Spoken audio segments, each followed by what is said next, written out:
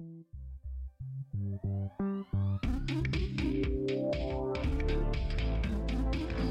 Revision Speaker Series is a Guildhouse initiative bringing together creative minds from around the globe to discuss contemporary arts practice. Revision has been curated as a COVID response, enhancing connectivity, sustainability and wellbeing across the arts community. This podcast is an audio recording from a live Zoom session recorded on Ghana country.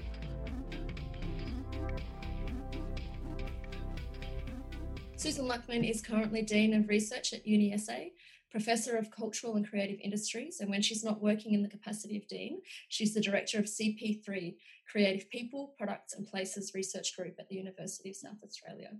In 2020, she authored Craftspeople and the Designer Makers in the Contemporary Creative Economy and has a swag of publications around contemporary cultural economies and creative employment under her belt.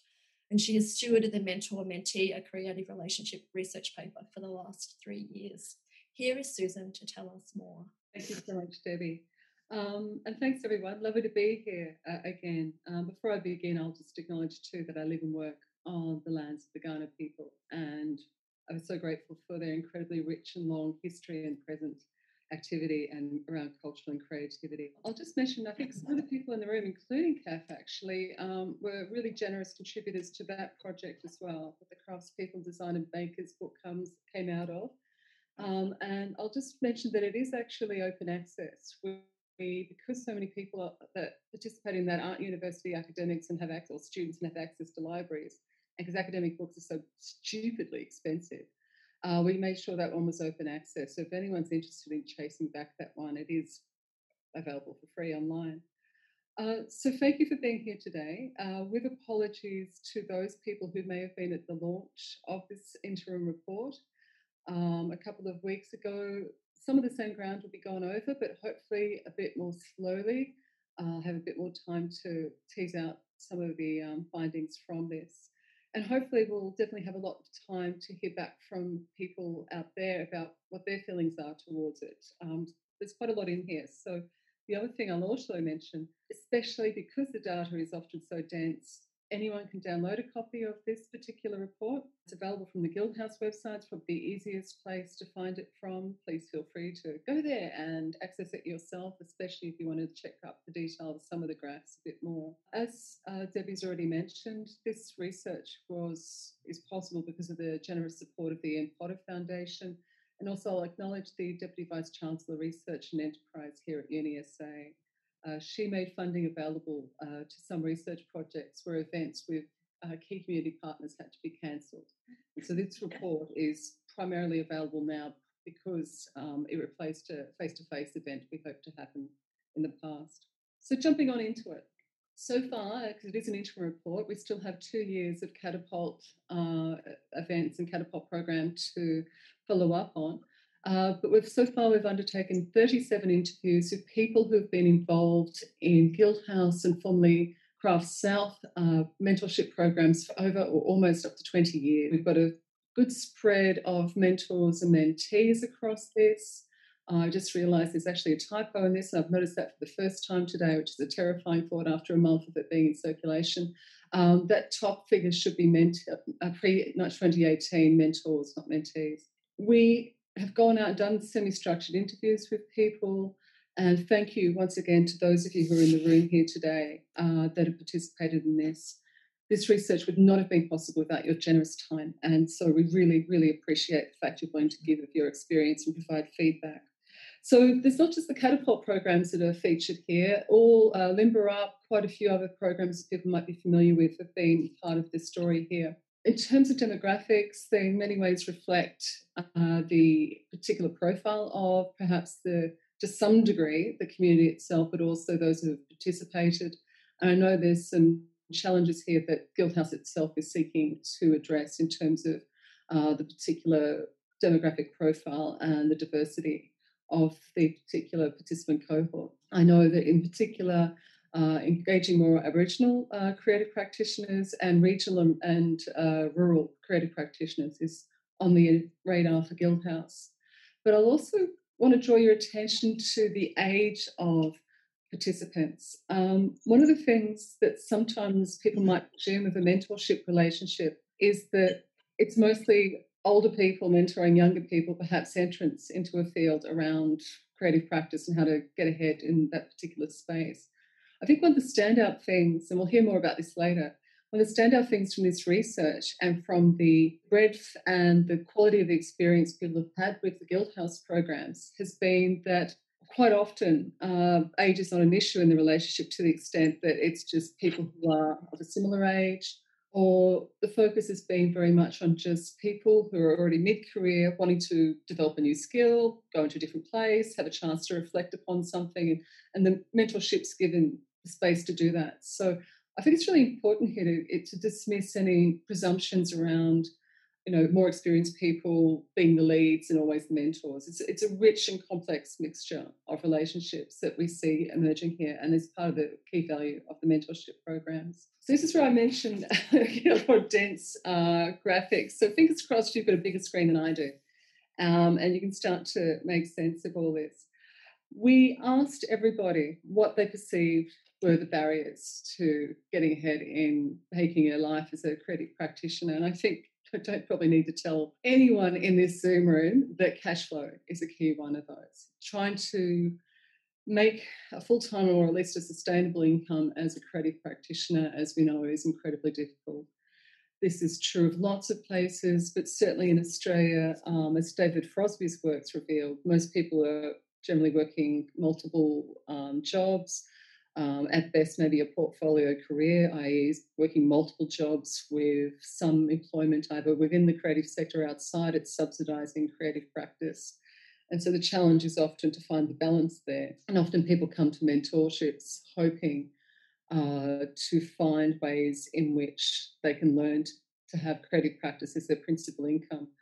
One of the stories I just remember thinking coming through in the back of some of the interviews was people came into it hoping to learn how to make a primary income from creative practice, but often ended up learning from their mentor, who may well be an incredibly well-known person in their field, that the reality is, even for them, that that wasn't the way their world works. So there was a mutual coming to peace, or coming to terms with, or making one's peace with the complexity of either living with less income or just getting used to, unfortunately, the realities of having to balance multiple income streams. Other things that emerge here that are quite striking, or at least interesting, there's a shift we found in the more recent catapult participants, whereby the issue of government funding, as you can see, ceases to be less of a focus. And a lot of the more what you might call entrepreneurial skill sets start to emerge. How do I find places to sell? How do I develop my profile?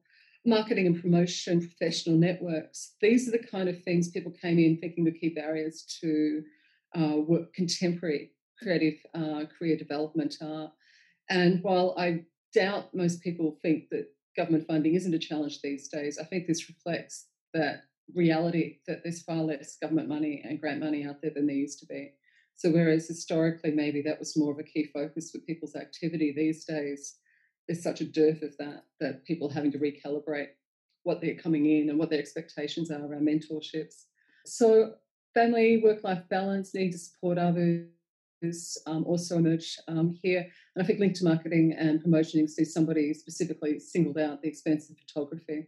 So overall, I think about to say there's one key take-home from the whole research so far for me was the incredible importance of mentorships, and especially mentorships like this one, or like the ones that Guildhouse offer, which are paid to some extent and come from an organisation like Guildhouse that's really respected, was the way in which mentorships were valued for the validation that they gave people, above and beyond whatever they got out of the mentorship, especially for mentees. The mere fact that people had taken them seriously as creative practitioners, that a senior colleague or a respected colleague had been willing to invest time in them to give them the benefit of their experience. Just, given so many of us go through life with a sense of a fraud complex, the fact that this had happened, that these outsiders had said, there you go, we think you're worth investing in as a creative practitioner, was a huge, huge boost for people, and one that can't be overestimated in a cultural climate that often doesn't feel like it values arts and creative practice. So that sense of validation, of confidence building, that kind of language you'll keep seeing coming through in these kinds, in many of the quotes that we have from this research. That sense of permission also to keep going when perhaps at times people are feeling that the cash flow issue is just overwhelming and maybe I should go back to my day job or focusing on other things. That sense of permission to keep going is incredibly important for your mentorship project. So, in terms of how valuable people found it, most mentees responded that the mentorship has or will have career long value and impacts across their working career and their lives. Almost or lots of people identified it as a key moment in their career. Often this would take some time to emerge. It was often people who had done a mentorship 5, 10 years ago that felt more confident saying absolutely life changing. In the immediate aftermath, that might be less evident. And even if people didn't necessarily get out of it exactly what they went into it looking for, the mere experience of it was still one that was they found to be invaluable, if only to have perhaps more realistic expectations put on the table in front of them. One of the other key things we found too was the mutual benefit. We'll possibly hear more about this later on too. Both mentees and mentors spoke about it being an incredibly valuable experience. I think mentees are more reluctant to say mentors had a great time. Mentors tend to be, on the whole, very happy to say they found it an incredibly valuable experience. We did offer lots of negative options in our survey of people, and we did put them on the table, but as you can see here, people have tended to tick the invaluable or valuable box. Only one person wasn't sure. There were 2 negative options below this, just in case you're wondering. So, as I said, the language of confidence, of giving a sense of feeling empowered to keep going, of self-worth is just constantly coming through in the interview data, the really rich interview data we got. So to get to the nitty-gritty of the programs a bit more, the fact that these are scaffolded programs is really valued, especially at the beginning and end stages of the relationship. The fact that there was some formalization, that there were outside people checking in, that there was some advice and direction given to people to perhaps formalize or openly discuss their plans, their expectations, how they're going to manage the relationship, and then to sort of close off on it was seen as incredibly valuable above and beyond a less formal kind of arrangement or more informal kind of arrangement. This too was seen as valuable when it came to facilitating the connections between the mentor and mentee. That said, most people tended to report that any relationship, the best relationships or many of the better relationships are ones where people had a say in who they were partnered with. They may ask them directly and feel confident enough to do that, or they may suggest, I would really love for this person to be my mentor, and Guildhouse then potentially did the initiating or approaching that person. But having some degree of choice and decision making was seen as a really important part of the process for most people. This was also important for developing a sense of trust, an open space where people felt that they could freely muck up, I suppose, or ask questions that they felt were silly, to have the confidence to stretch and to go places that aren't necessarily comfortable. It was just considered incredibly important by most respondents that you actually trusted the other person was going to make a negative judgment upon that the mentorship was a safe space for that kind of thing to occur. Was incredibly important. So being able to choose who you work with was a key part of that. So in terms of what people hope to gain, more dense data-driven slides, this is what people went in thinking that they hoped to gain. So you've got the 2 groups of people, the catapult mentees from the first cohort last year and mentees from all the programs before this. Basic starting point is to learn from the mentor's knowledge and experience. Interestingly, the self-confidence, to increase my self-confidence emerged as a key thing. People went into it expecting. I'm wondering if that's actually true, and that's maybe something in retrospect that emerged, but I can't go into people's minds and assume that. To gain personal insight and develop as a creative practitioner, obviously, to learn from one another, blah, blah, blah. So also important here is the issue of accessing networking, and I'll talk a little bit more shortly about the key ways in which relationships are often ongoing in terms of being a gatekeeper being a senior person in your court that will continue to have a relationship with you beyond the course of the formal relationship. So growth, access, confidence, key things here. In practice, what people actually felt they gained. hoped again, what would you say were the most significant gains? Yes, I am in the same room, I think I'm in. What did you say were the most significant gains? In practice, as we said, one of the key things that emerged was that confidence boost. It's been taken seriously by your peers, and having access to a respected colleague to ask those questions of, to pick up the phone, to send an email to, the kind of person that's like a best friend, professional best friend. You know, you just get something that occurs to you. Can I just touch base with them to get a sense of what they think about this opportunity or this idea? Was seen as just incredibly invaluable. So, in a similar vein, that issue of, as I've already said, because a lot of people now graduate from our art schools and colleges and other institutions. And so, figuring out ways in which you can go through the rite of passage whereby you're seen to be taken seriously and where you're accepted is something that people have to negotiate a lot more, inform a lot more themselves these days. I suppose the absence of grant opportunities is one of the spaces whereby that particular pathway is no longer as open as it used to be. If you get a government grant or a residency or something, you can feel that you've arrived. So one of the things that was definitely happening was that sense of the mentorship providing a license to some people who maybe didn't feel they'd had that before to keep going and go to new places. For others who are already quite well established themselves, it was often just an opportunity to think left of centre, to have new space to explore new techniques, to look at their own work through the lens of maybe a different kind of disciplinary practice, a space in which to just pivot to a slightly different kind of practice or a different mode of operating or a different mode of disseminating their work. So, do people find it valuable? Once again, I do reinforce the fact we always did have negative options there. As it says no here, it's one of the options. But on the whole, absolutely. Even when people didn't have the greatest experience in the world, maybe aren't in contact, regular contact still with their mentor slash mentee, people really did find it valuable. And I think that intersection of the way in which it was both personally and professionally valuable speaks both to people's sense of vocation, of being a creative practitioner, as well as the ways in which it enriches not just people's creative practice, but themselves as human beings. And just having somebody who you could trust to talk to support you obviously has ramifications for our sense of selves as much as what we do in our work and professional lives. So, how do people rate their experience? Once again, we did have two negative options before neutral, but no one selected them. So, as I said, people did, on the whole, find we couldn't find people that were willing to speak to us, I suppose, perhaps, but self-selecting group. But everyone did actually find that they found the process valuable, even if you don't necessarily come out of it with what you went in. Key things to that people I spoke to about what they could do. The mere fact that they had a stretch peer was considered invaluable. People were saying that the loss of major individual grants meant that it was taking longer for people to get established as creative practitioners. So this was just a really valuable space for reflection as a creative practitioner that was really highly valued. And for both mentors and mentees, the space to reflect, to plan, to strategize, to do something different and not just keep responding to the immediacy of the things in front of you, but to actually sort of hopefully take a big, deep breath and do something different and sort of explore new concepts or practices was just incredibly valuable.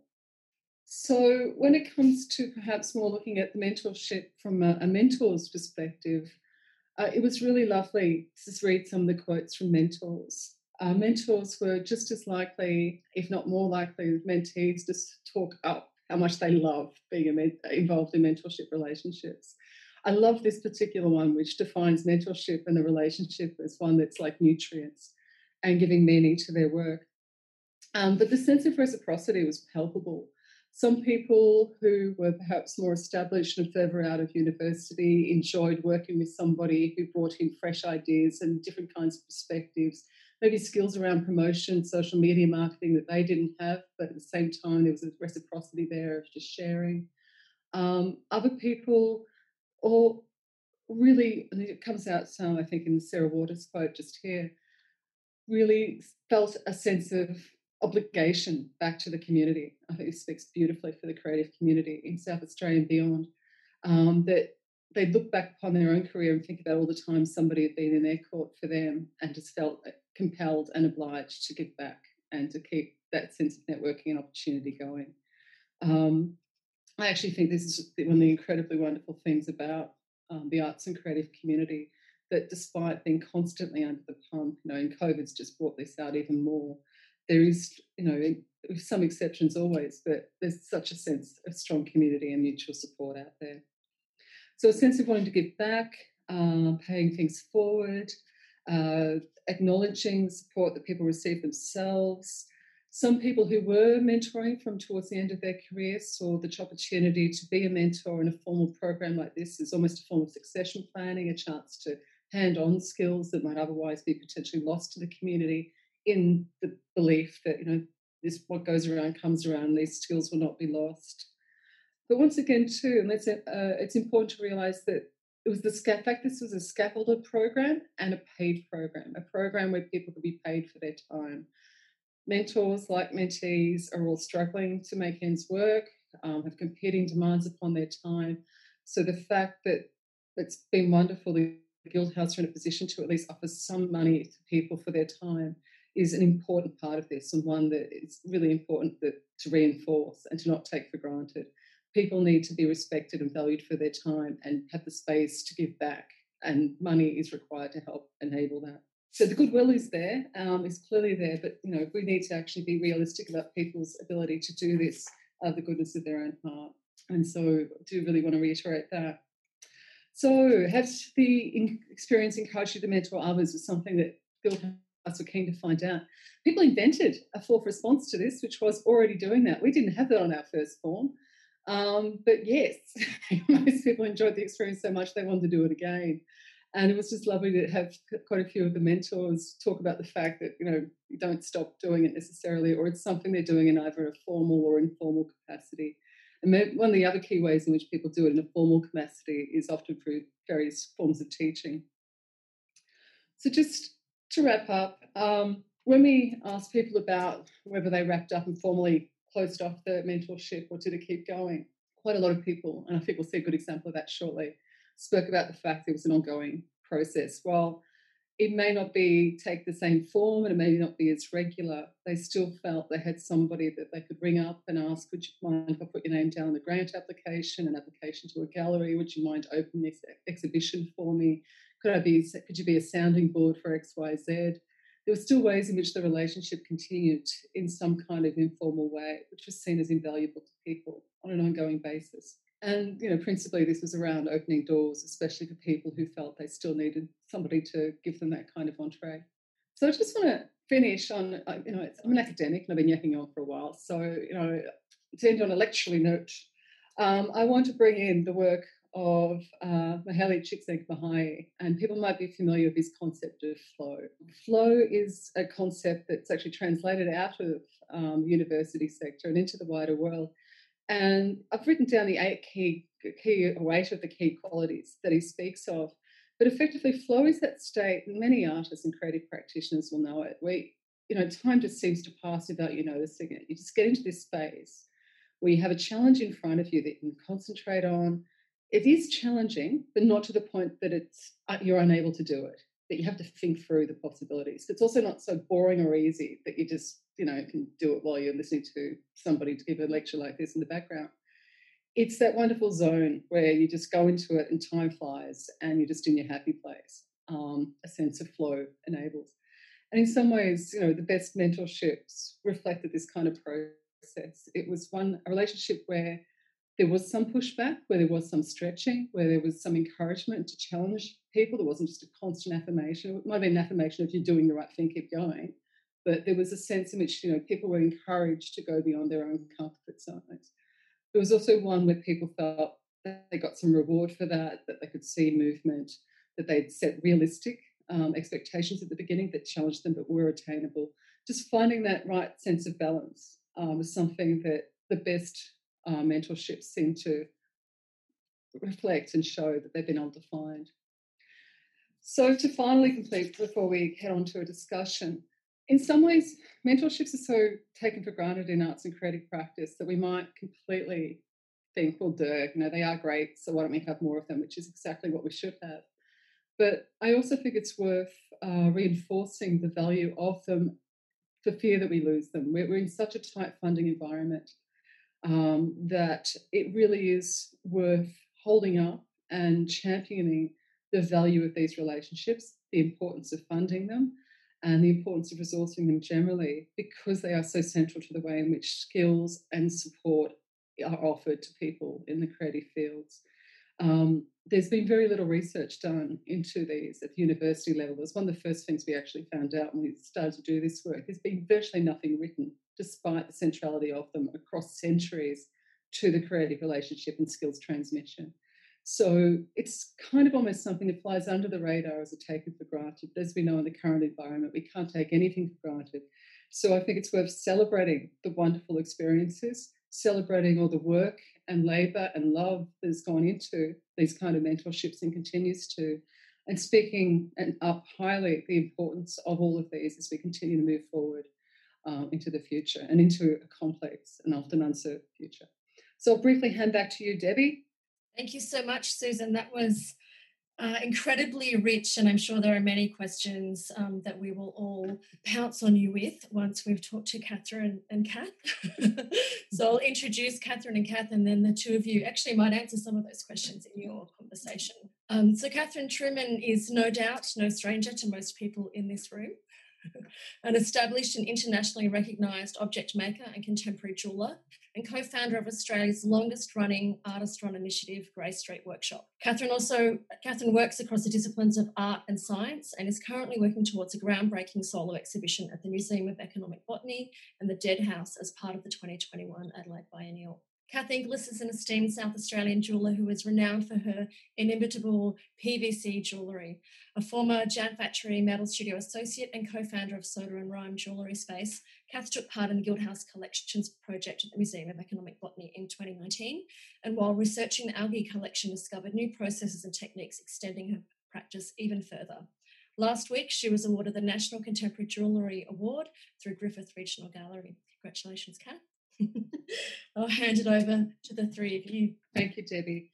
When we were putting this together, Debbie asked me, who would you suggest we get in to talk for a Q&A? And ironically, we both identified Kath and Catherine as our dream team. So thank you so much for being available to have a chat with us today. Catherine and Kath, congratulations to you, Kath, on that fantastic recent achievement. You are, in many ways, our dream team. And I spoke about the importance of, or how people discussed the significance of how they came together and having a sense of the other person that they were working with as a mentor/mentee. Would you like to comment upon how you came together in your mentorship relationship? So working from Grey Street Workshops. So I started working at Grey Street in 2001. It was my first year out of uni, and I worked there for a few years. And it wasn't until, 1 year, then I went to the Jam Factory as an associate for 2 years. And at that stage, I felt like I needed to do a mentorship with someone, and I reflected back on Catherine and that she would be a good match for her conceptual skills and how she thinks and talks about work, but also that she was a Feldenkrais practitioner. And I felt like that would be a very good input into my practice to make it more sustainable. So I approached Catherine if I could apply for a mentorship with her, which was successful, and that was in 2004. And it was fabulous. I really enjoyed it. The wonderful thing that's happened between Kath and I is that the relationship has been ongoing. So if you don't mind, Susan, if I just sort of segue a little bit into that area, because I think it makes it special. And I think we bonded immediately. I have great respect, even way back, for Kath's commitment. It's what I look for when I work with anybody. It doesn't matter who it is or what age they are, but if they're committed on some level to actually having a practice, because having a practice is different from just dipping in and dipping out of a career in the arts. When you commit to a practice, it's lifelong and continuous. And I could see that in Kath. And indeed, we have partnered twice in terms of formal mentoring, once in 2004 and another time with the Catapult program in 2016. And our paths crossed again in the herbarium and the Botanic Gardens of South Australia, where we mentored each other during that one. So the relationship has evolved over time to now being, colleagues. No, thanks for that. And it's interesting you mentioned that commitment to a practice. Quite a lot of the discussions I'm having just variously these days with people around Australia on creative practice talk about the opportunity that's been provided by COVID, given there's been such a focus on how people, when we were locked down at home, turned to creative practice, downloading all sorts of things as a wonderful thing for the arts. But at the same time, I'm often having to say back to them, amateur activity at home doesn't necessarily make for a healthy paid sector. So it's interesting you mentioned that commitment to professional practice, because that's definitely, I think, something that emerged in the research was the importance of a professional community still protecting itself and protecting its skills and giving a sense of access and expansion to other people. I think that's something that's probably going to be an important part of mentorships moving forward, especially in the mass market, lots of internet access. But I'm going off for you, because clearly this relationship has been wonderful and ongoing, and incredibly mutual. What worked for you? Who are you asking? Either of you. What worked for you as a partnership? I'll go back to Kath first. Yeah. Okay. I think the first thing is to be vulnerable, be comfortable with that. If you can't come into the process with trust and that willing to be open to growth, and sometimes growth can be difficult, and that's okay. That's the good bit. But if you can't be vulnerable, you really limit the experience. You need to be open to it, and I think my biggest thing that I really appreciate from Catherine is her ability to listen to very nuanced words and tease them apart, and to ask really good questions that cut to a core, that make you go, oh, that's really a really fundamental ground shifting movement that can, tectonic shifts that can happen with your thinking, and is really can fill you with awe when those things happen. So yeah, they're my big things for a mentor: finding someone who can ask the right question, good listener, and someone you can be vulnerable with. Thank you, Kath. Catherine, what worked for you as a mentor initially and now just as a friend and colleague? I think those things that Kath has highlighted are really critical, although I don't ask people to be vulnerable. But actually, before I say that, on how people come to a considered practice, a lot of them, if you ask them, and I do, I like to know what the roots are of people's creative expression, because it can come through anything. They will say they've done a little course at home, or they've done a small hobby course that started off as a hobby and it's grown from there. So many people actually who are quite well-known practitioners now will say that. So I think it's important actually to start at home. But in terms of what's worked with Kath is that I think it's her ability to be honest, to be able to, maybe she didn't start with the skills of being able to lay it all bare, and I always say a classic thing that I think is important is that you learn to get in a little plane and you fly over the top of your practice and you look down and you see all the fishes from creeks that join into rivers. You kind of understand, you begin to understand that the resource is with you, that you don't always have to look outwards to form a practice that's valuable and meaningful. And with Kath, heaps of kind of raw material there that was so rich, and obviously we could build from there. And she was very willing to be open right from the start. And also she's got an amazing ability to learn and to teach me alongside. There needs to be that kind of exchange, otherwise the meaning must be reciprocated. Otherwise, why are you there? So we had a really good foundation. Thank you both for that. It was the reciprocity and that longevity of this relationship that really stood out to me. But okay, we're going to be honest here. It wasn't always smooth sailing, I'm assuming. If you encountered any, can you remember what they were and how did you get through them? What advice would you give to people working through maybe moments where things aren't sailing as smoothly as you hoped? Kath? I know that it was actually because I admired Catherine so much to open up at first. That was hard. And I don't know if you remember, Catherine, I was very ashamed of my visual diaries. Yes, I do. They are crazy. I love your visual diary, Kath. They don't go in order. I'll have numerous of them that I use throughout years. They're upside down. I go back to front.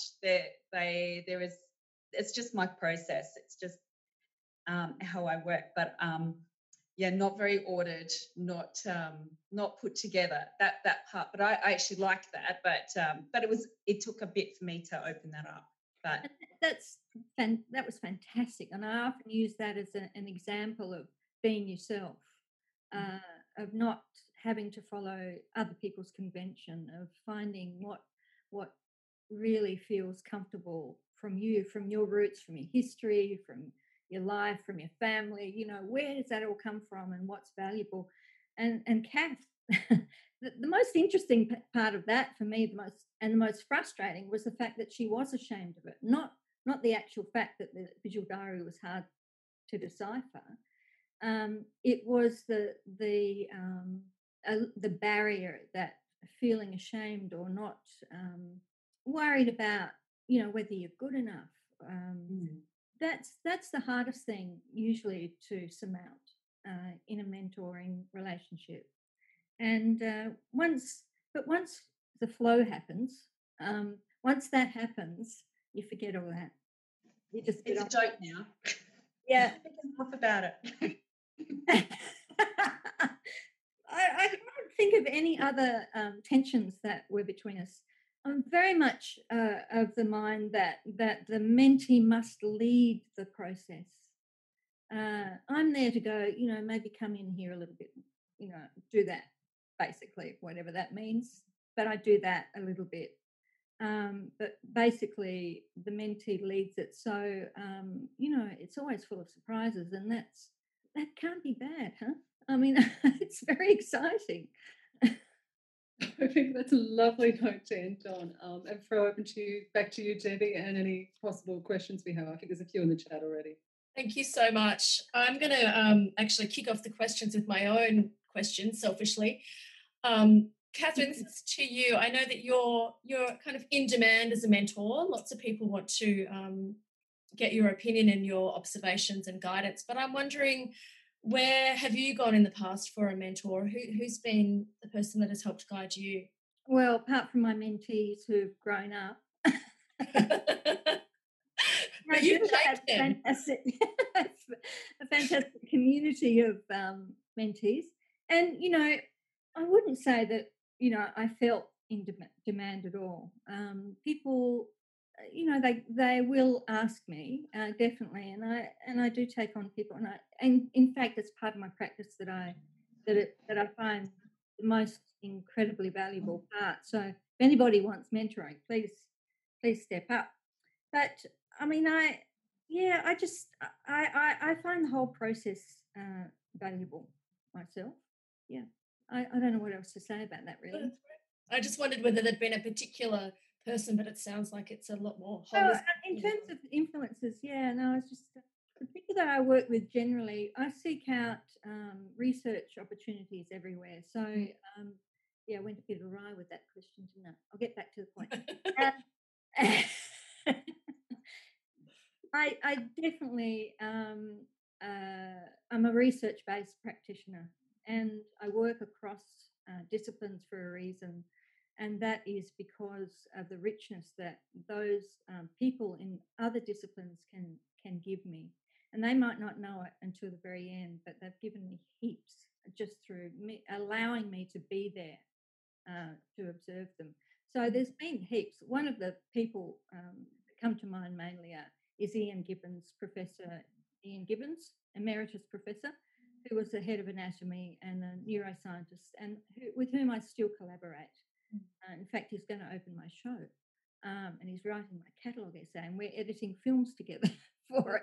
So we still have a very strong relationship, and he's very inspiring to me. Wonderful. Thank you. I'm going to head over to the chat and read out some of the questions for you. Susan, this one is for you from Belinda. A couple of weeks ago, the preliminary findings from the gender pay gap among Australian artists from Macquarie Uni came out. One of the more revealing insights was surrounding the ideas and concerns of confidence and validation. The mentee-mentee relationship seems to illuminate some of the same ideas. Can you speak to the way gender intersects with your findings? Is it a model preferred by female artists? Is it more beneficial to women artists' careers? That's a really interesting question. I don't know if it's preferred. We had, looking at the stats, I was just dragging them out, 25 female interviewees, or people identify as female, 12 identify as male. So the figures themselves are skewed towards women. Some of the data reflects that experience. But I don't think it's necessarily a model that is gendered as a model, at least. Maybe people's willingness to talk about confidence was a little bit more likely to be something that was expressed by women.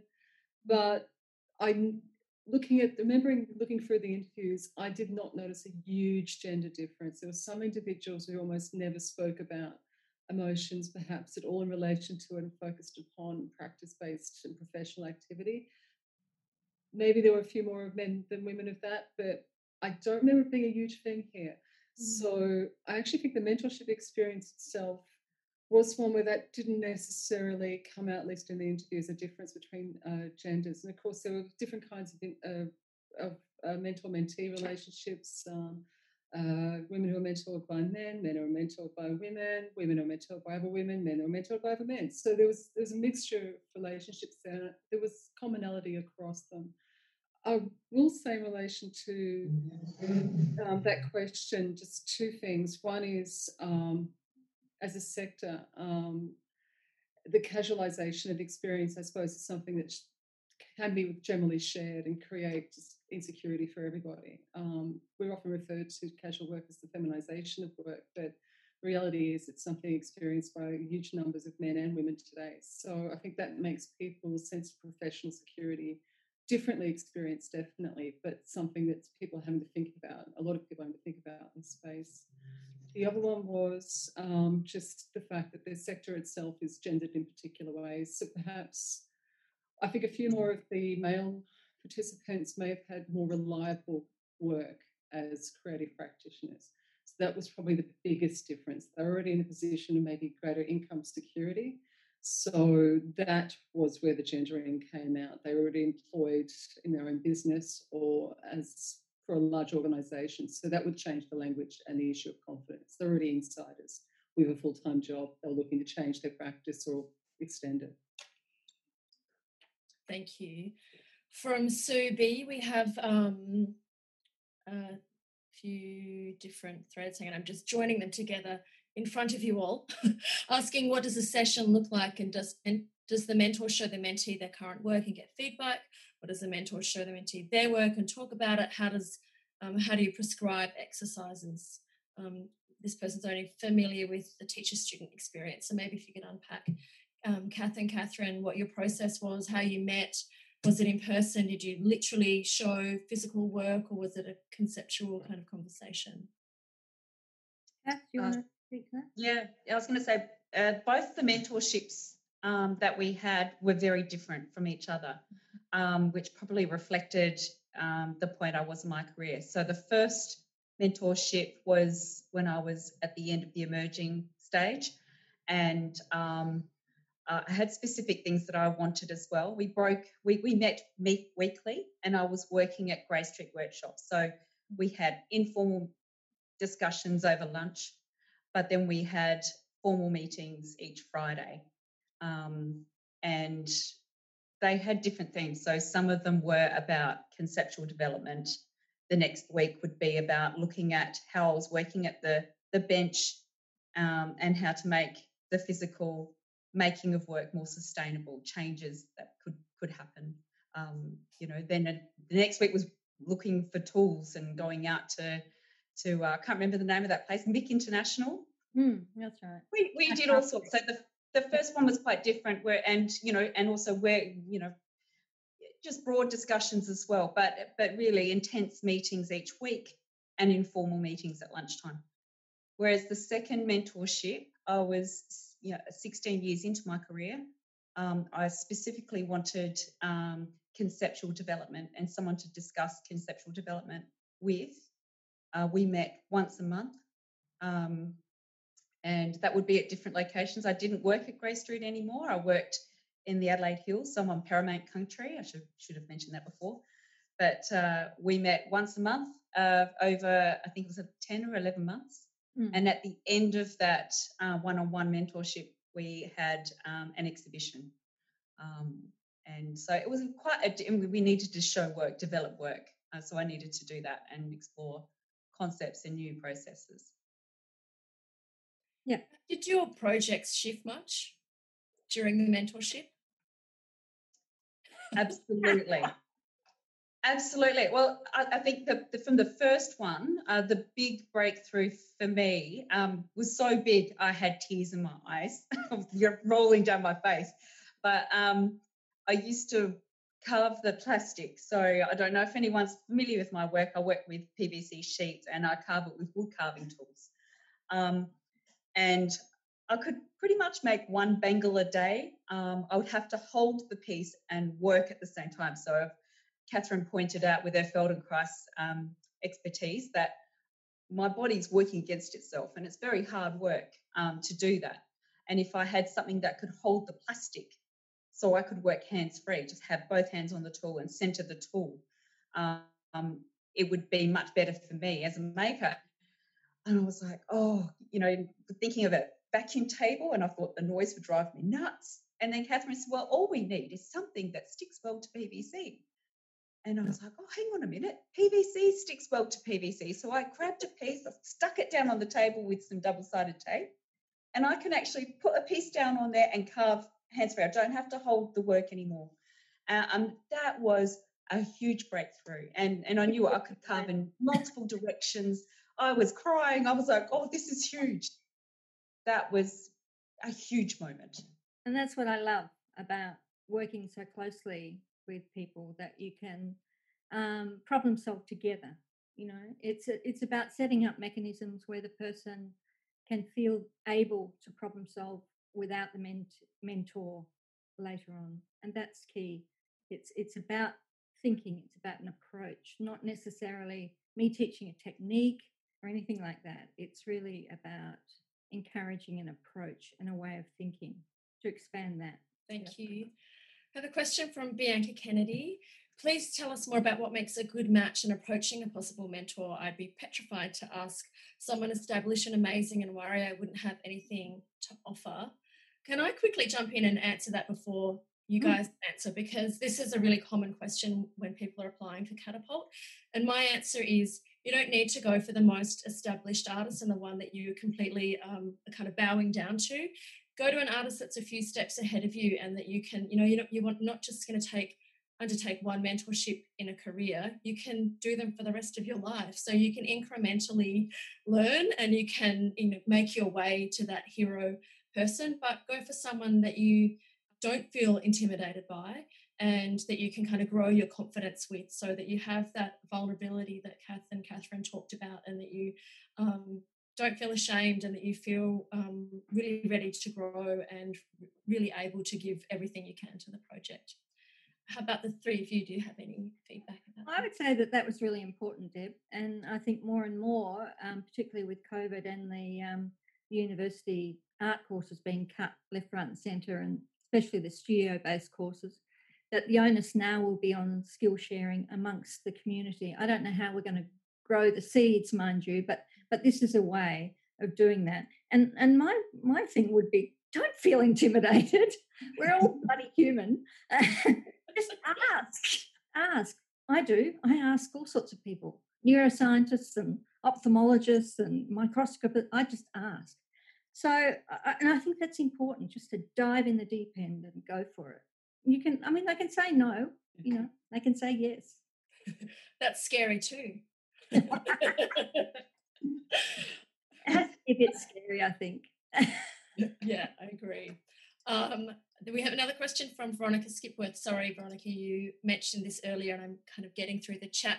Veronica's wondering how to connect with a mentor being in a rural area, working with encaustic wax, and not sure how to put myself out into the public arena with writing grants and CVs and entering art shows. There's definitely a lot to undertake as an artist. There's no doubt about that.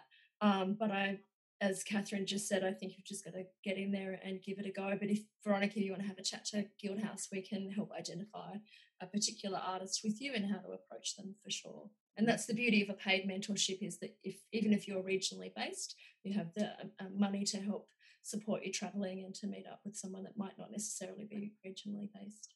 And there's Zoom. I mean, at the moment I'm mentoring someone in New Zealand, in Auckland, which is fabulous. We meet once every month via Zoom, and we email each other, and that's going to happen over 2 years. All sorts of things are possible now.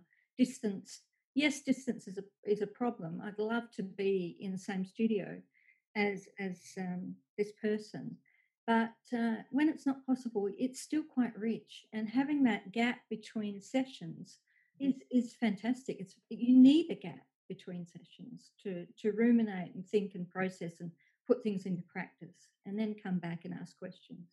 So it's possible regionally, definitely. Do we have any questions from anyone else? You mentioned, or it's been mentioned, that there's no other reports really before now around this topic, and I wonder why. Do you have any insight? Is that too big a question to end on? Huge question. I'll just quickly say one is I've already mentioned, which I think is it's kind of been taken for granted, and it's just something that you do in the arts and creative space. And I think people have been really generous with their time historically, and it's seen as something you do rather than something that we need to set aside as special, because it is special. The other part of this, and this goes back to Catherine's point about funding and studio time being wound back and education being wound back and everything being wound back in this space, I think there just hasn't been the funding available to support investigations into it as much as we need more funding to support this kind of handing over of skills, whether it's a mentorship or maybe a slightly longer kind of apprenticeship model whereby people are paid a longer period of time to support someone. It just hasn't been the resourcing given to this area that should have been, and it continues to unfortunately not be. But I don't want to end on a good note. I want to end on a positive note. I just really love the anecdote about the PVC too, and it spoke to when people, one of the key things people said they got out of it was more sustainable practice. And I love that for the way in which it meant that you could work more efficiently. You could work, some people reported ways in which somebody said, have you tried doing it this way as a way of just minimising offcuts or just cost benefit? And I also love the fact that the Fendelcra was central, and a focus on the body and a focus on OHS and caring for yourselves as workers as well. Because there's no union necessarily protecting creative workers, or in some sectors there are, but just having that care for the self was an important part of the relationship for you and for other people. And I think that's a really lovely thing here too, to not lose sight of. Thank you. Agreed. Thank you all for joining us today. Thank you to Susan, Kath and Catherine. It was really inspiring and generous to hear of your experiences and also to unpack some of that research. And I look forward to seeing what the final research reveals as well. So thank you.